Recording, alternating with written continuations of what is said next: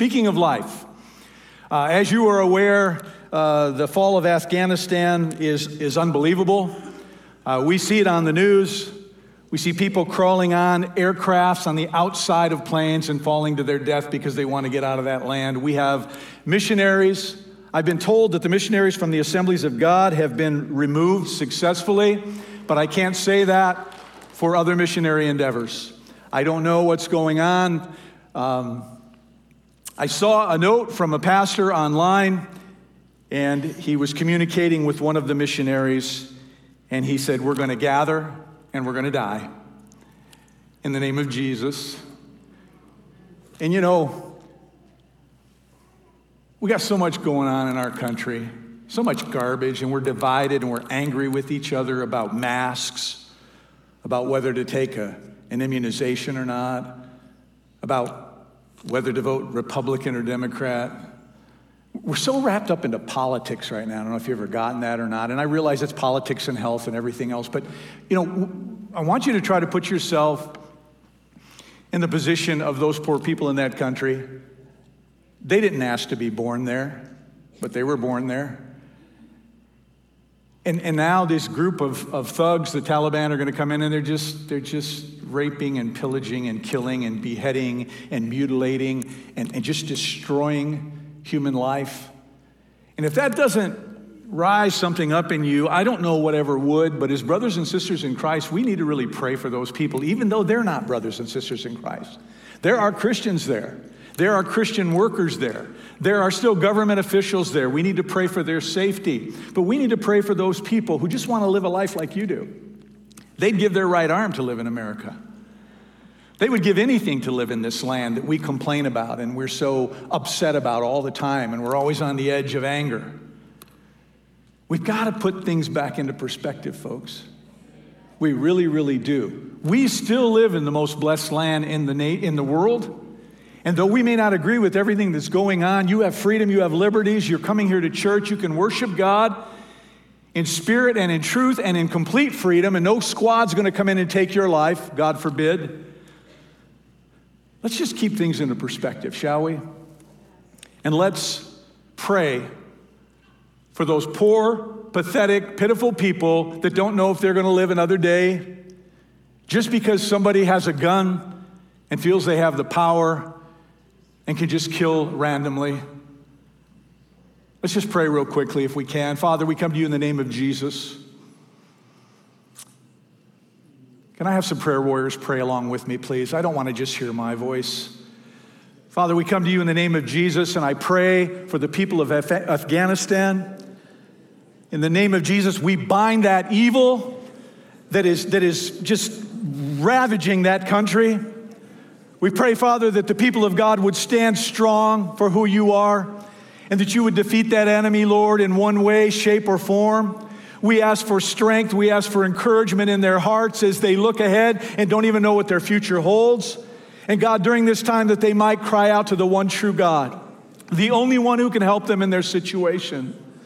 So, Father, we plead to you this morning to help those people. They are people. They are children of God. You love them as much as you love us. You care about them as much as you care about us. They don't live in this country. They live in a place that is so much more disadvantaged than we have it. And yet they are human beings. So we pray your grace, your mercy, your protection would be upon them. And we ask this in Jesus' name. Amen. Thank you for indulging me in that. A lot of crazy things going on in our world today. And we can't just act like they're not happening. Our weapon is prayer. And if you haven't been praying for the things that are going on in our nation or what's going on around the world, then you need to start praying, because that is our weapon. We don't have guns. We don't have explosives. We don't have bombs. We have the power of prayer and the power of the Holy Spirit of the living God on our side. So let's keep that in mind.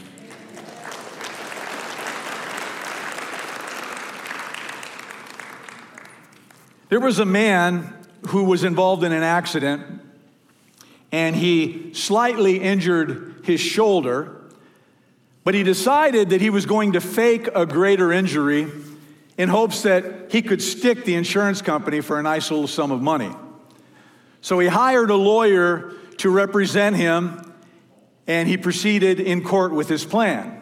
And when the trial began, the attorney that represented the insurance company asked the injured man to stand up, and he said, "Mr. Smith, please show us how much your shoulder was damaged in this accident by extending your arm upward as far as your shoulder will allow it to go." And he raised his hand about this high. And he said, "That's as far as it will go."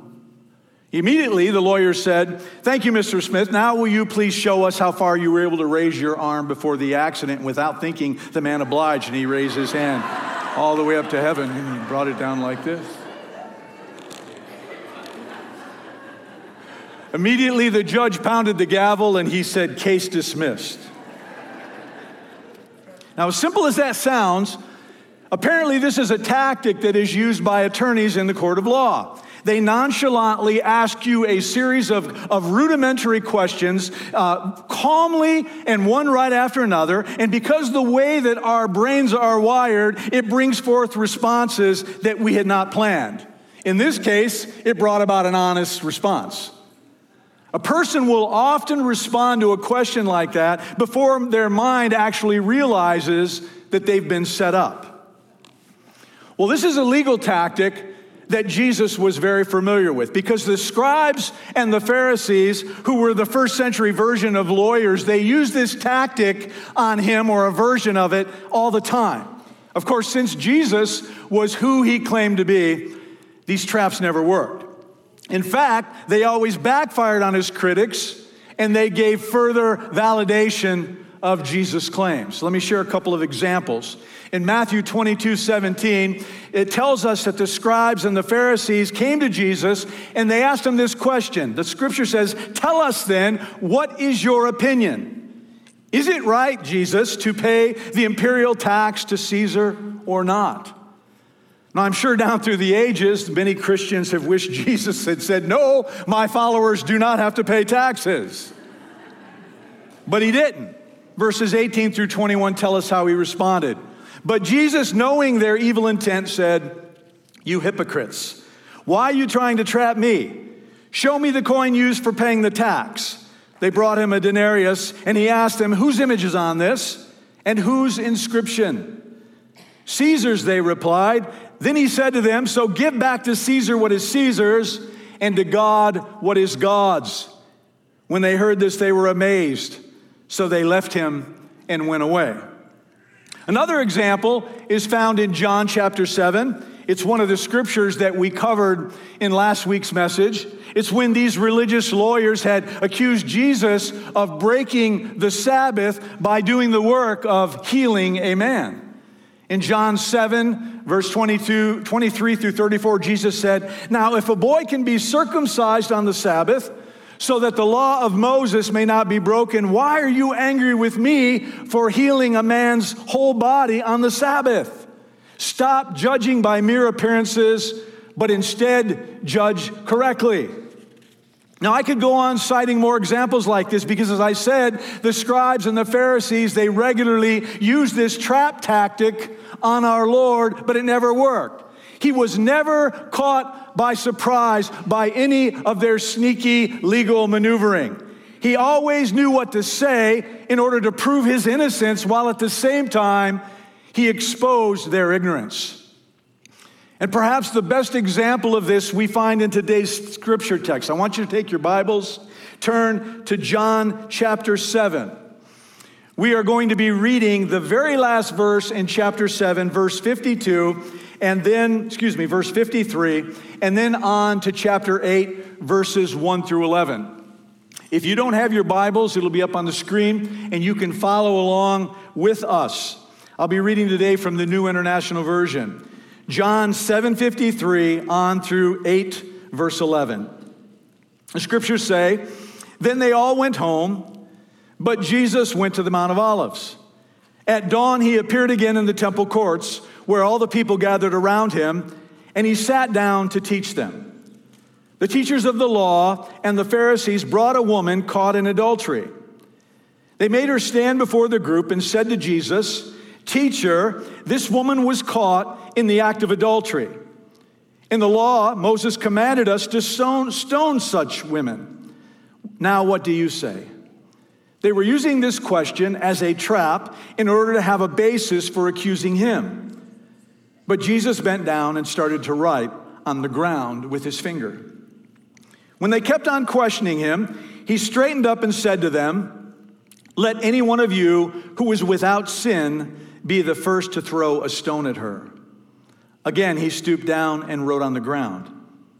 At this, those who heard began to go away, one at a time, the older ones first, until only Jesus was left, with the woman still standing there. Jesus straightened up and asked her, "Woman, where are they? Has no one condemned you?" "No one, sir," she said. "Then neither do I condemn you," Jesus declared. "Go now and leave your life of sin."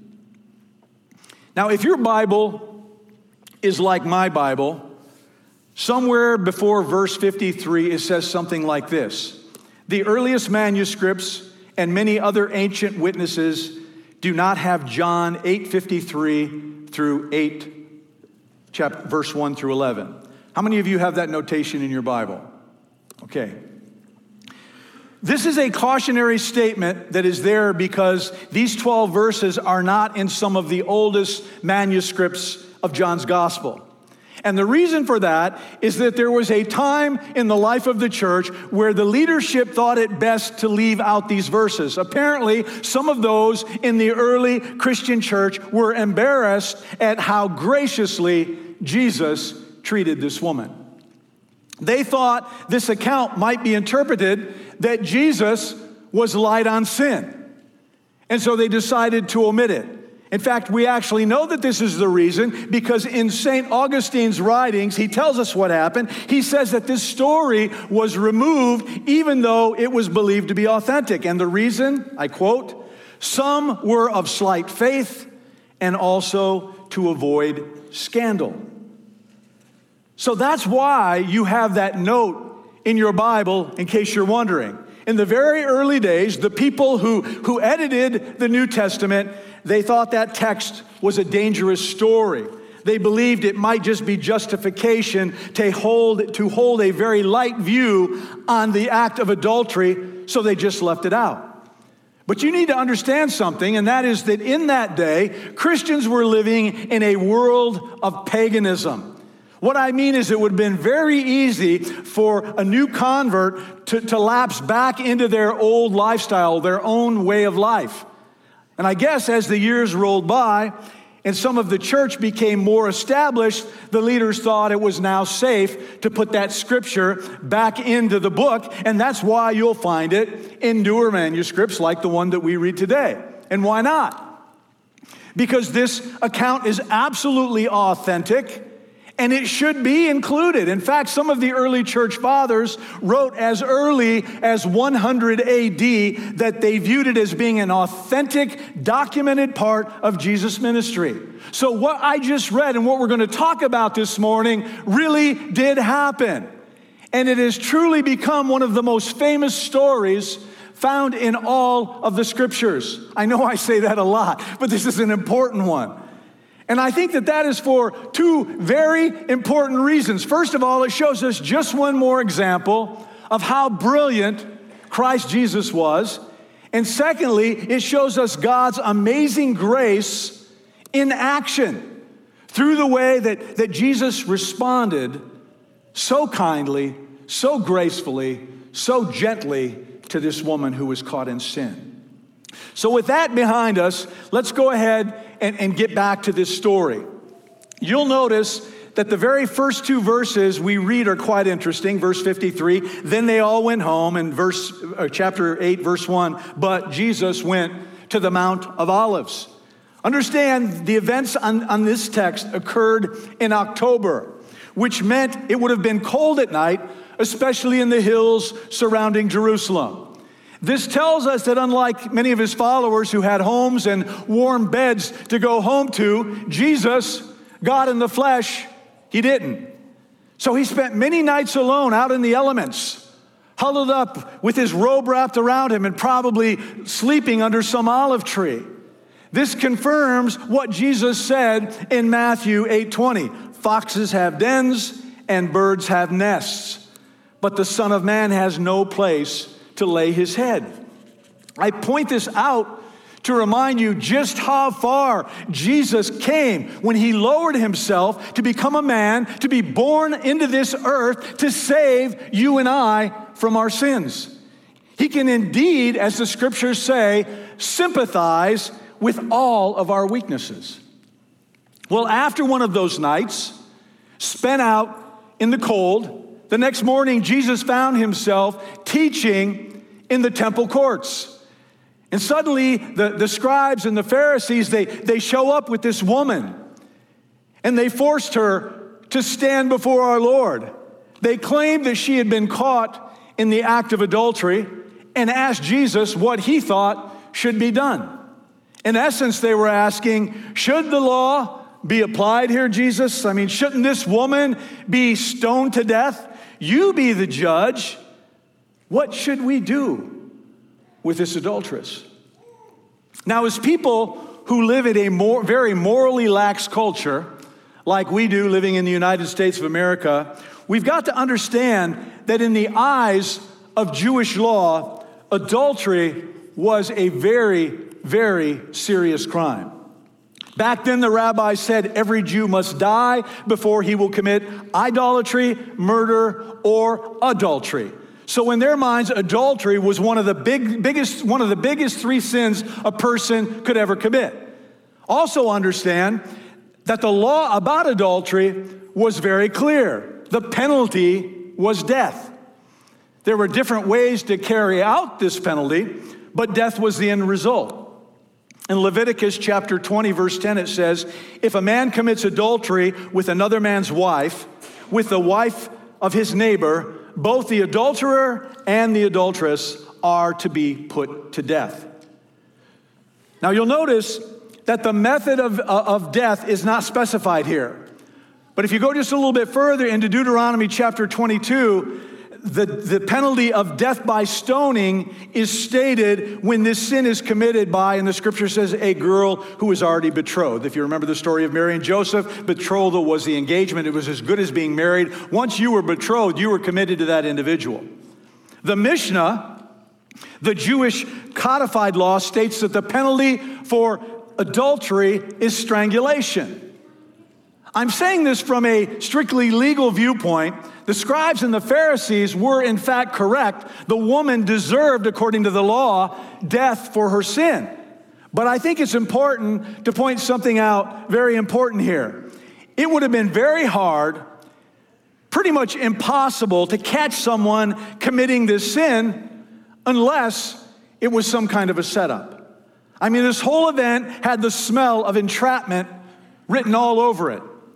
You see, the Jewish law was amazingly and embarrassingly precise, especially in describing exactly what had to be seen in order for someone to be charged with this capital offense or any capital offense. In fact, there had to be multiple witnesses whose testimonies agreed on every sordid detail.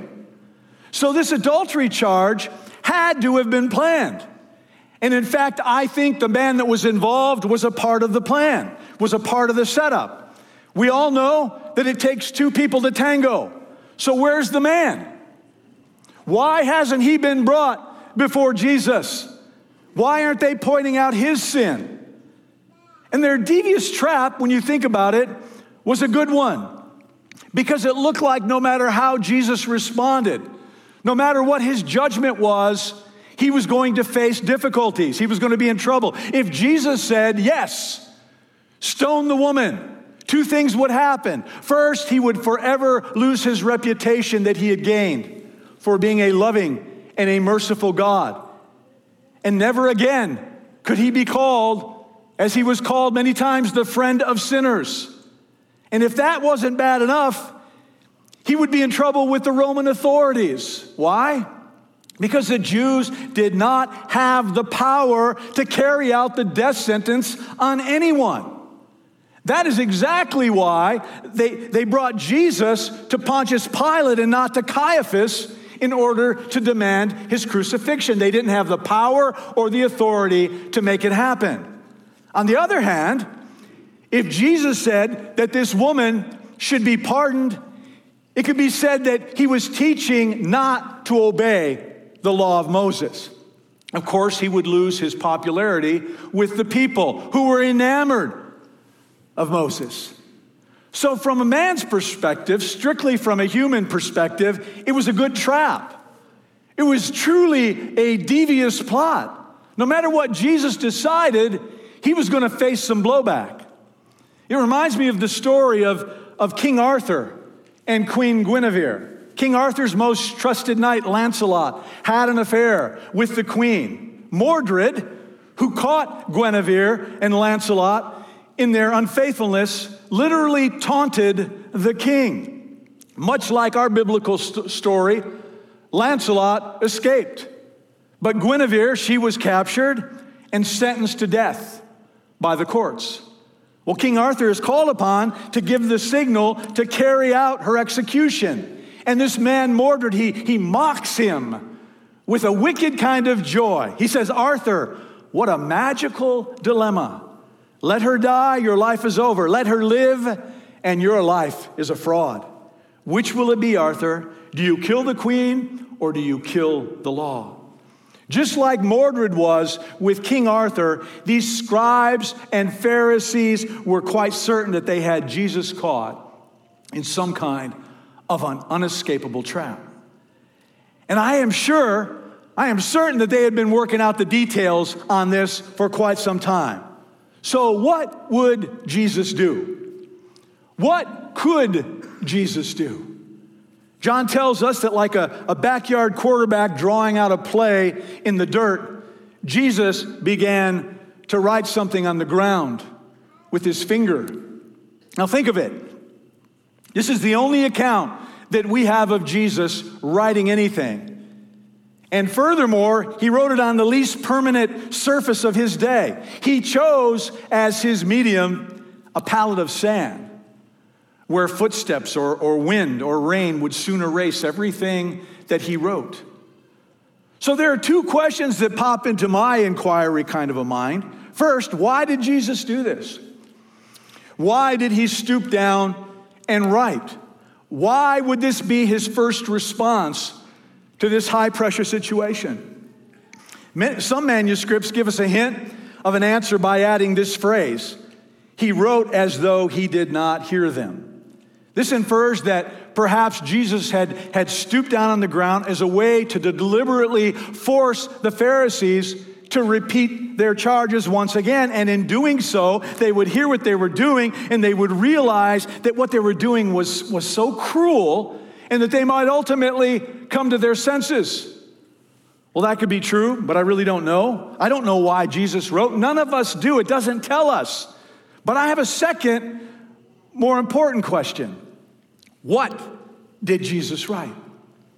And there are several theoretical answers to this one. Some say that Jesus wrote the words that are written in Daniel chapter 25. Mene, mene, tekel parsin. These are the same words that God's fingers wrote on Belshazzar's wall. And they meant this: you have been weighed in balance and found wanting. There are others who think Jesus wrote the words of Jeremiah 17:13, where it says, Lord, you are the hope of Israel. All who forsake you will be put to shame. Those who turn away from you will be written in the dust, because they have forsaken the Lord, the spring of living water. My favorite interpretation, however, comes from the Armenians. They say that Jesus wrote down a list of particular sins, and they were all sins that these Pharisees were guilty of. And this makes complete sense to me, because the Greek word used here is katagraphian. It means to write down a record against someone. You may remember that in his movie about Jesus' life, an old movie, Cecil B. DeMille followed this line of thinking, because there's this particular scene in the movie production. Jesus is depicted as spelling out the names of various sin: murder, pride, greed, lust. And each time Jesus wrote a word in this film readaptation, or whatever you say it, like all of, the more that he read these things and he wrote these things, the Pharisees started to walk away. But even though this is my favorite, like all others, this is just complete and total speculation. All we know is that Jesus paused, he did not speak, he kneeled down, and he wrote words or symbols onto the ground. Well, then John tells us what happens next in verse 7. When they kept on questioning him, he straightened up and said to them, "Let any one of you who is without sin be the first to throw a stone at her." By the way, the words without sin can be translated as without sinful desire. It was sort of like saying, yes, you can stone her, but only if you never wanted to do the same things yourselves. And after Jesus says those words, he began to write on the ground again. And as he did, you could hear the rocks being dropped to the ground one at a time as this woman's accusers started to leave. The older men left first, perhaps because they had more sin to be reminded of in their lifetime. And then they were followed by the younger men until it was only Jesus and this woman who remained there, plus the crowd. I want you to think about the outcome of this legal trickery that was going on here. Instead of passing judgment on this woman, Jesus passed judgment on the judges. No one remained there to condemn her. The witnesses had all disappeared. Legally, there was no longer a case. The roles had been reversed. Instead of being taught a thing or two by these experts in religious law, Jesus used their actions to teach both them and us two very vital kingdom principles that I'd like to share with you this morning. And here's the first one. When it comes to sin, God's word is not meant to be used to trap people, but instead to set them free. Can I get an amen? Amen. You know, I think it is cool that in Jesus' rebuttal to their legal maneuvering, he proved that he had a better grasp of God's laws than he did. And why not? Because he was the author of those laws, right? These religious lawyers, these experts in the law of God, mistakenly thought that Scripture was a tool designed to make them look good and to make other people look bad. They didn't bring this woman to Jesus because they were zealous to uphold the law against adultery. They didn't bring her because they were scandalized necessarily by her actions. All they cared about was using Scripture to set a trap so that it would help them to get rid of Jesus, who was their greatest threat. Have you ever met somebody like that? Have you ever met a Christian who acts like some religious policeman? Oh yeah. Oh yeah. We all have. They seem focused on throwing the Bible at others, continually pointing out other people's shortcomings and other people's sin, even calling redeemed people unsaved. Like it says in the Bible, they are trying to remove a sliver from their eye, from the other person's eye, when they got a stinking railroad tie sticking in their own that they need to yank out. Listen, God's word was not meant to be used this way. God inspired the writing of the Scriptures and those words to free us from our sins and not to trap us. Because we were sinners already trapped. Without Jesus, we are already enslaved. I don't know if you've ever been to a tractor pull. I've seen them on TV. I've never been at one in person, but I understand in certain parts of the country, they're all the rage. What I find interesting is that these tractors that are used in these events don't look much like a tractor, do they? They're really more like a dragster than a piece of farm equipment. The only thing that really makes them look tractor-like are those huge wheels behind, like a normal tractor. Well, in the competition, these high-powered machines are hitched to a wedge-shaped trailer, and the trailer, as they start going down the track, creates more and more resistance the further that it pulls down the course. And the tractor starts racing towards the finish line by pulling this wedge, but quickly it starts to labor. And often that machine behind you will actually stall out over the ever-increasing resistance that's been put upon it. The wheels of the tractor often spin so rapidly that the tractor becomes literally stuck in the mud, spinning its wheels and unable to continue moving forward. And it is not until the trailer is unhitched that it can actually free itself from the dirt and move again. The reason I share that little tidbit with you is because it provides, I think, a very clear illustration of what sin is like in your and my life.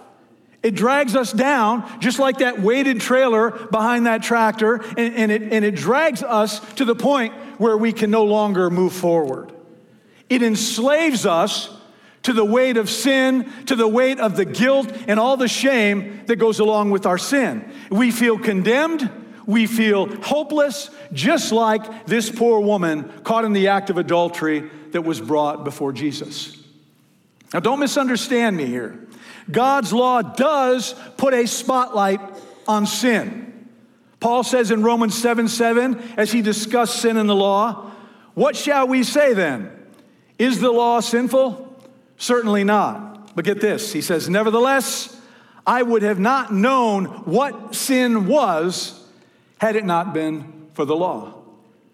The Bible opens our eyes so that even in an immoral world in which we live, where sin is commonplace, we can see clearly the difference between right and wrong. It shows us our sin, and it reveals our guilt. But it doesn't stop there. The Bible tells us that Jesus came to set us free. He came to make our forgiveness possible. Jesus came to unhitch that weighted trailer of sin and guilt that is dragging us down, and also to empower us to say no to sin. Think of how free that woman felt when Jesus, God in the flesh, spoke these words to her. I do not condemn you. Go now and leave your life of sin. You know, in my years in ministry, I've had people come in to see me in my office because they've done something very wrong. And as they begin to pour out their hearts by confessing their actions, you can almost see the burden of sin that they're carrying. Even their body language clearly shows this. They're stooped over. Their heads are often in their hands as they cry. And at that moment, it is so awesome to be able to share with them the words in 1 John 1:19, where it says, if we confess our sins, he is faithful and just, and he will forgive us of our sins and purify us from all unrighteousness. And then when we bow our head and they're able to do that, you can almost see that burden as being literally lifted off of them. They have been freed from the guilt of their actions. That's how the Bible is supposed to be used, ladies and gentlemen, not to trap people, but to free people. Listen, if you feel burdened or if you feel trapped this morning or enslaved by your sin, listen to these words from the scriptures. John 8:34, the second half of that verse, Jesus said, very truly I tell you, everyone who sins is a slave to sin. But he continues in verse 35 and 36. Now a slave has no permanent place in the family, but a son belongs to it forever. So if the Son has set you free, you are free indeed, right? Romans 8. That's okay. You can clap for the scriptures. Go ahead.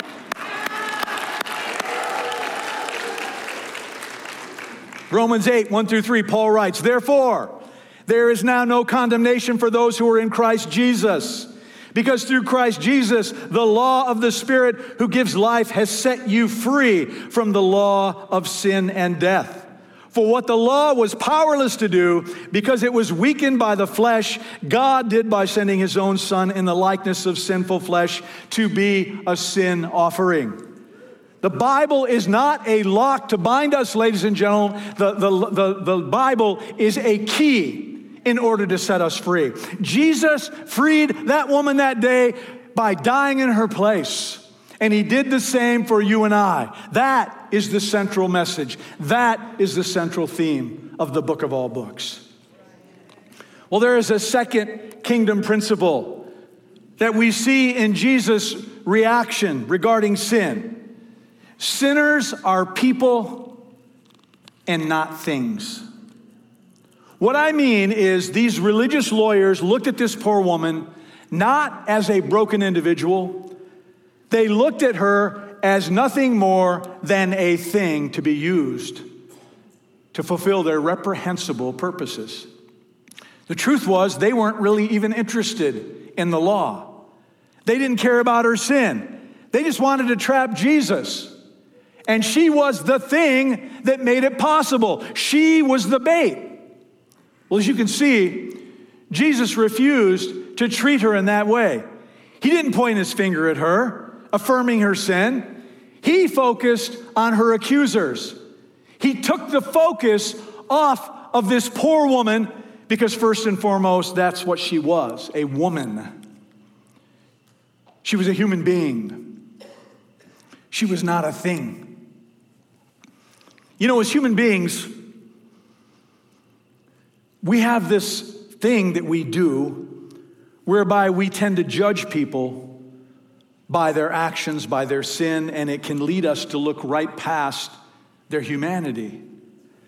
And in doing so, it allows us to look at them as a thing and to quit looking at them as a person, as a human being.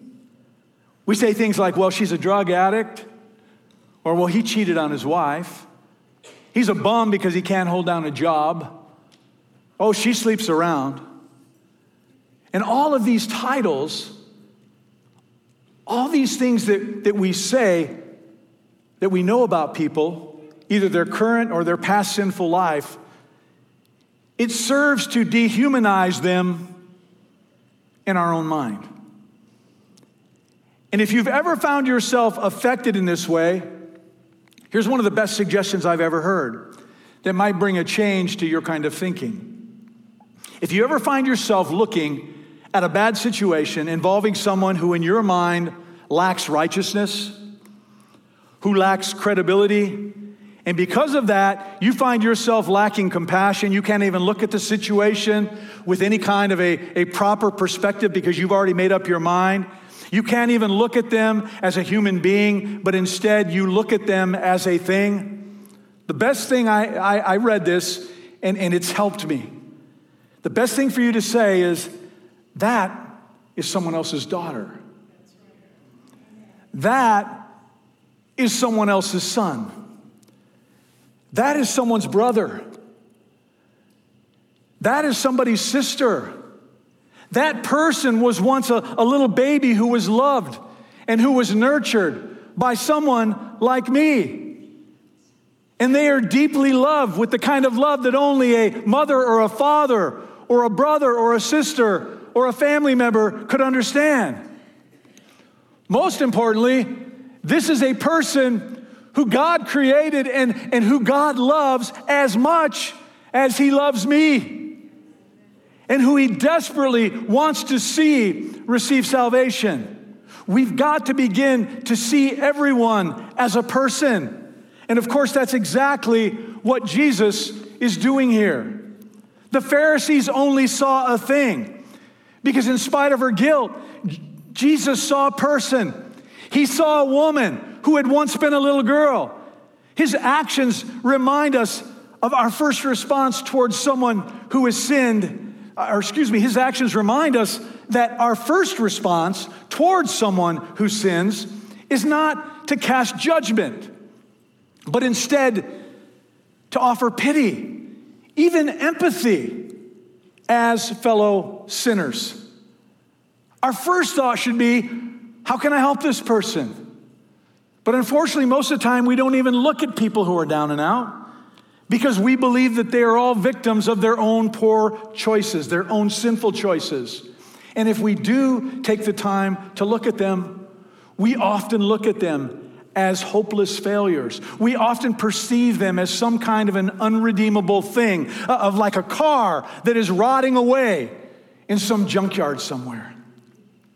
In his book, Outlive Your Life, Max Lucado writes this: Stanley Shipp served as a father to my young faith. He was 33 years my senior and blessed with a hawkish nose, thin lips, a rim of white hair, and a heart as big as the Midwest. His business cards, which he gave out to those who requested and even those who didn't, simply read, Stanley Shipp, your servant. I spent my first post-college year under his tutelage. One of our trips took us to a small church in rural Pennsylvania for a conference. He and I happened to be the only two people at the building when a drifter wearing alcohol like a cheap perfume knocked on the door. He recited his victim spiel: overqualified for work, unqualified for pension, lost bus ticket, bad back. His kids in Kansas didn't care. If bad breaks were rock and roll, this guy was Elvis. I crossed my arms, smirked, and gave Stanley a get a load of this guy kind of a glance. Stanley didn't return it. He devoted every optic nerve to the drifter. Stanley saw no one else but him. How long, I remember wondering, since anyone looked this fellow square in the face. The meandering saga finally stopped, and Stanley led the men into the church kitchen and prepared him a plate of food and a sack of groceries. As we watched him leave, Stanley blinked back a tear and responded to my unsaid thoughts. Max, I know he's probably lying, but what if just one part of his story was true? We both saw the man. I saw right through him. Stanley saw deep into him. There is something fundamentally good about taking time to see a person. Have you ever made Max Lucado's mistake? I have. If I'm not careful, I can easily become judgmental and look at sinners as things. We get a lot of people who come into our church office every week looking for money, looking for all kinds of things, and they have the same kind of a story.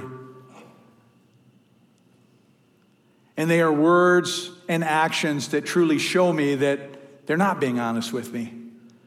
I mean, rarely do you see authenticity in their explanations of why they need help. Some tell me they haven't had a drink in over a month, and yet I can smell the alcohol in their breath. I've been told that they were ready to move into an apartment, and a landlord stole their deposit, and now they're asking me to put them up in a hotel for a couple nights. I've been told that as a Christian and as a pastor, I'm obliged to meet their financial needs. I've also been told that they are willing to work for help, and so I've offered for them to come back the next day to do a task here at the church, and they don't show up.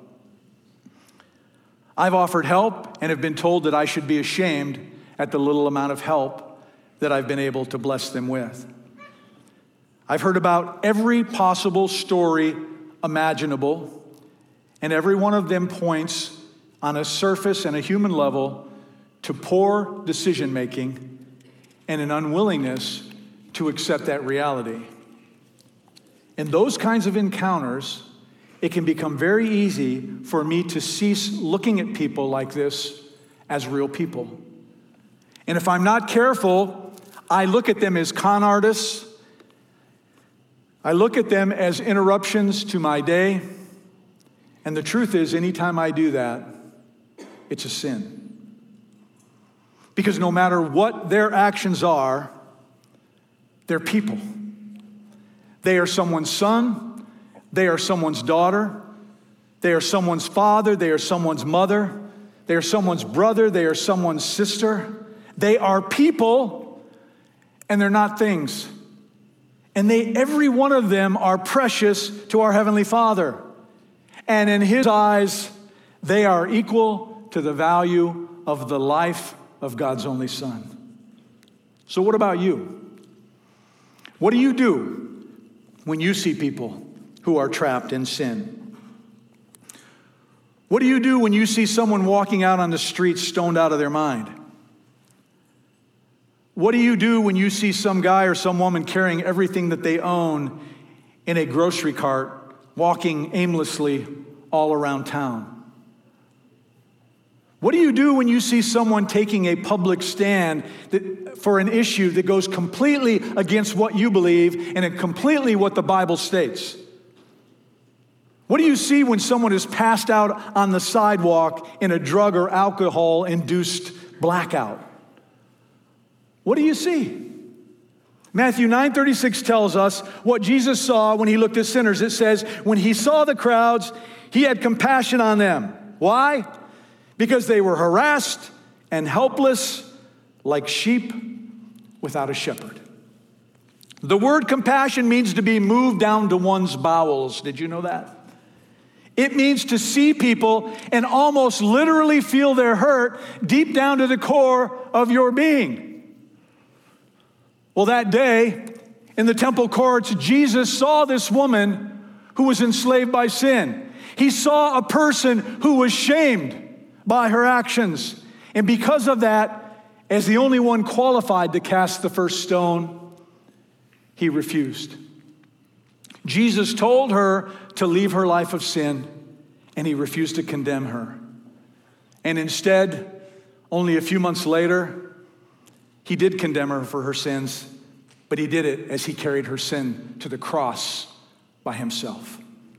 He carried her sin and her shame so that she could receive forgiveness and live a different kind of life, and in addition, say no to sin. What a gracious God we serve. Scott, will you come forward? Help me to close this down. I'd like you all to stand to your feet if you would.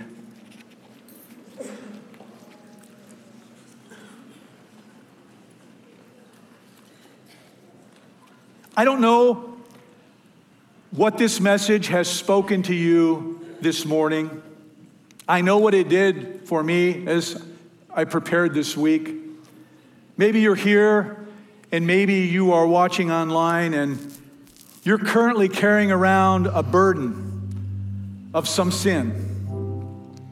And the heaviness of that sin is really, really weighing you down. You need some relief. And you need to be set free from that sin. The way to do that is through confession. Confessing your sin before God. Asking him to forgive you for what you've done. And just like that woman in John chapter 8, Jesus is not going to condemn you. He's not going to stone you. He's here to love you. And he is here to forgive you. It may not just be one heavy thing that you're carrying around. It may be that you've never invited Jesus to have lordship over your life. You've never confessed your sin. You've never asked him for forgiveness for your sin. And therefore, you've lived your entire life not being free. Oh, you think you are, but you are a captive, my friend. You are locked in a cage called sin, and you can't break your way out. There's nothing you can do to get away from that. This morning, I'm here to tell you that can all change. Perhaps the Holy Spirit is using today's message to draw attention to an area in your life where you need to change your attitude. You need to change your mindset.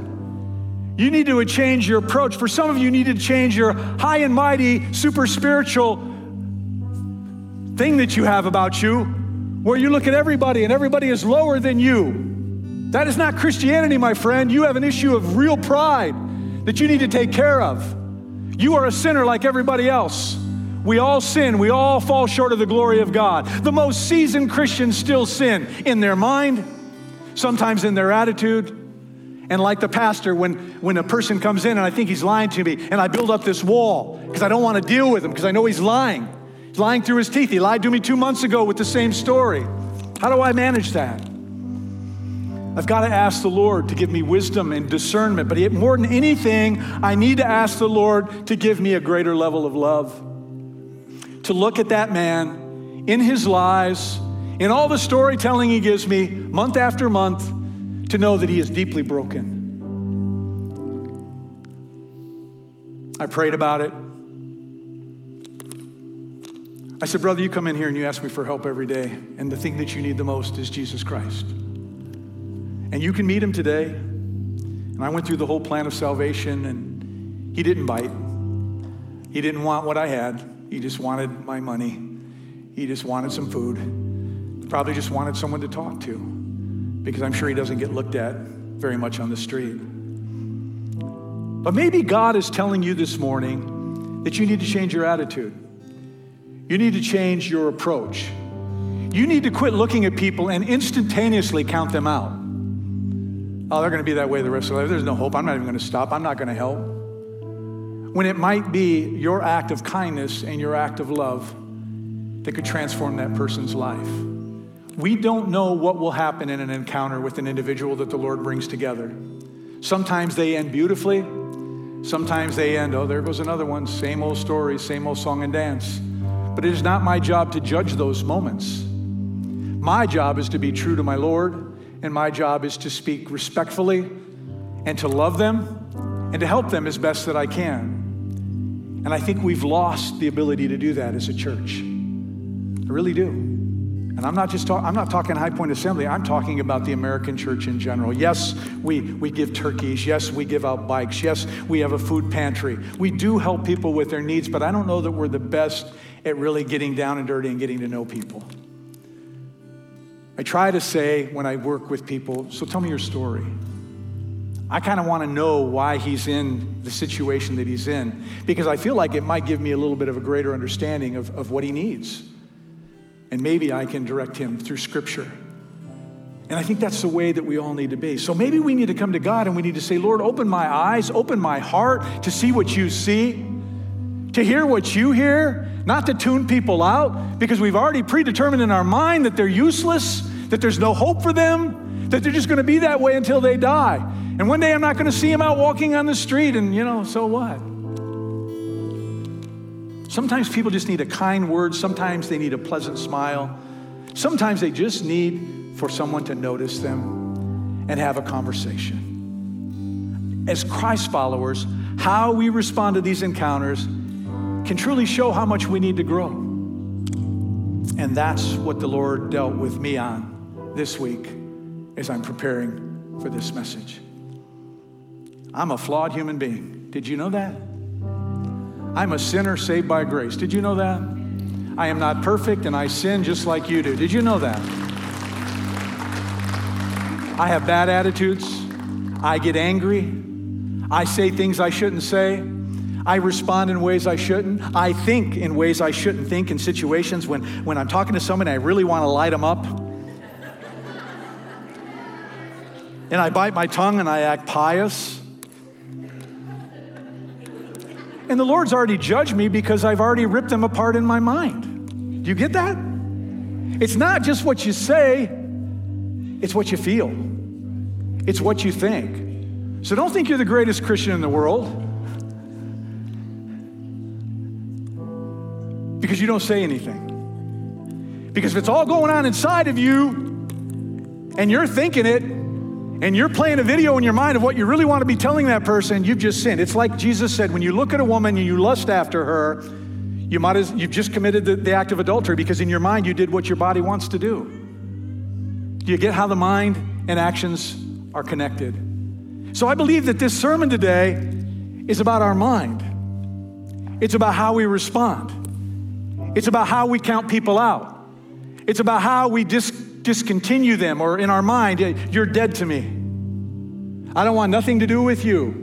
You've lied to me. This is the fourth time you've been in telling me the same story. I'm tired of hearing your story. I've tried to get you to serve the Lord. You want nothing to do with it. Silver and gold have not I, but what I give you, I give freely. The message of the gospel of Jesus Christ. That's what we're supposed to do. And if you want to give them a 20 spot or some food or whatever, that's between you and the Lord. You do that. But don't let them leave without at least giving some encouraging word to them, without letting them see Christ in and through you.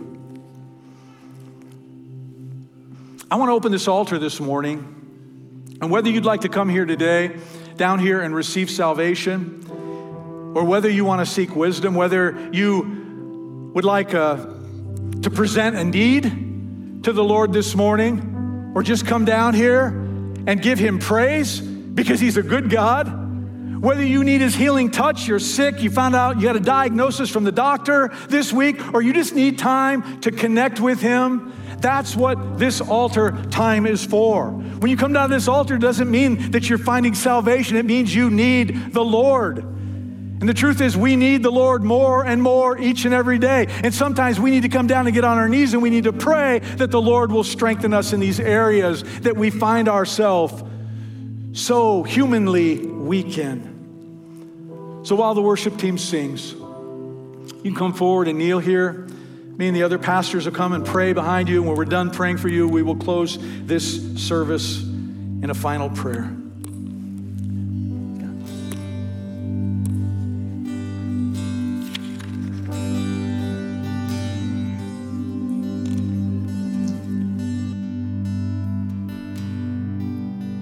Are you hurting and broken within? Overwhelmed by the weight of your sin? Jesus is calling. Have you come to the end of yourself? Do you thirst for a drink from the well? Jesus is calling.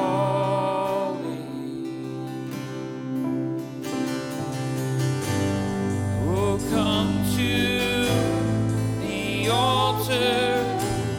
The Father's arms are open wide. Forgiveness was bought with the precious blood of Jesus Christ.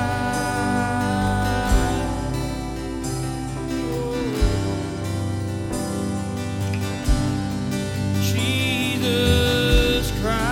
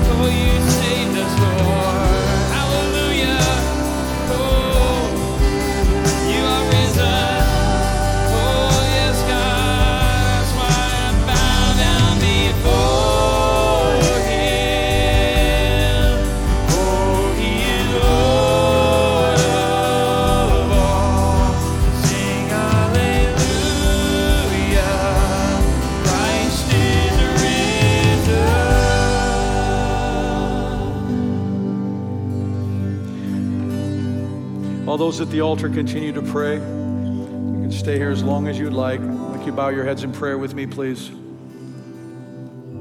Father, we thank you for this wonderful day you've given us. I thank you for my church family. I thank you for the power of your written word.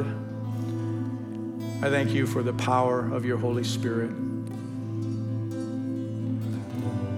Father, you've given us everything we need pertaining to life in the scriptures to show us how to live, how to respond, and today is one of those examples.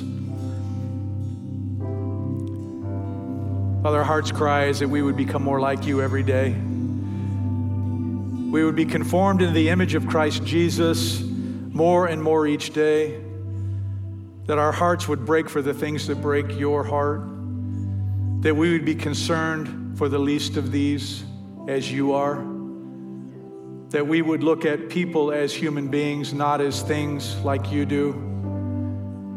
And that we would step out in faith and test and see that if when we reach out to someone in need, that you aren't there with us through the whole thing, giving us words to speak, to comfort, and to help that individual. God, let us not close ourselves off to the hurt that's out there, but let us be willing to be instruments to be used by you. And Father, for anyone here today who does not know you, watching online or in this sanctuary, I pray in the name of Jesus they would have the courage to pray a simple prayer, acknowledging Jesus as the Son of God, the only way to the Father, and asking for forgiveness of their sin, and asking Jesus to have lordship over their life. And Father, we as a church would love to come alongside of them and to help disciple them in their Christian journey. And that they would learn to be, they would first of all be set free from their sin, but they would learn to be able to say no to the sin in the future. Thank you for your word. And Father, as we go our separate ways today, I pray that your Holy Spirit would guide and direct our steps, the places we go, the things that we do, the conversations that we have, that they would be conversations meant to build up and not tear down. That we would shine a bright light in this dark world, would be unmistakable that it's the love of Jesus within us, bringing brightness to dark situations. And Father, when to the point where people would come to us and say, what is different about you? And then you open that door for us to share your goodness with them. I pray that you'll give each one of us an opportunity this week to share your goodness with someone. At a minimum, invite them to church with us. At a maximum, walk them to the finish line. Tell them what it takes to receive Jesus as Lord and Savior. And Father, until we meet together again, I pray that you would keep us safe. Keep us safe from COVID, from sicknesses, from diseases. I pray that you would keep us safe from any accidents that might befall us so that we can gather together again as a church family and worship you together.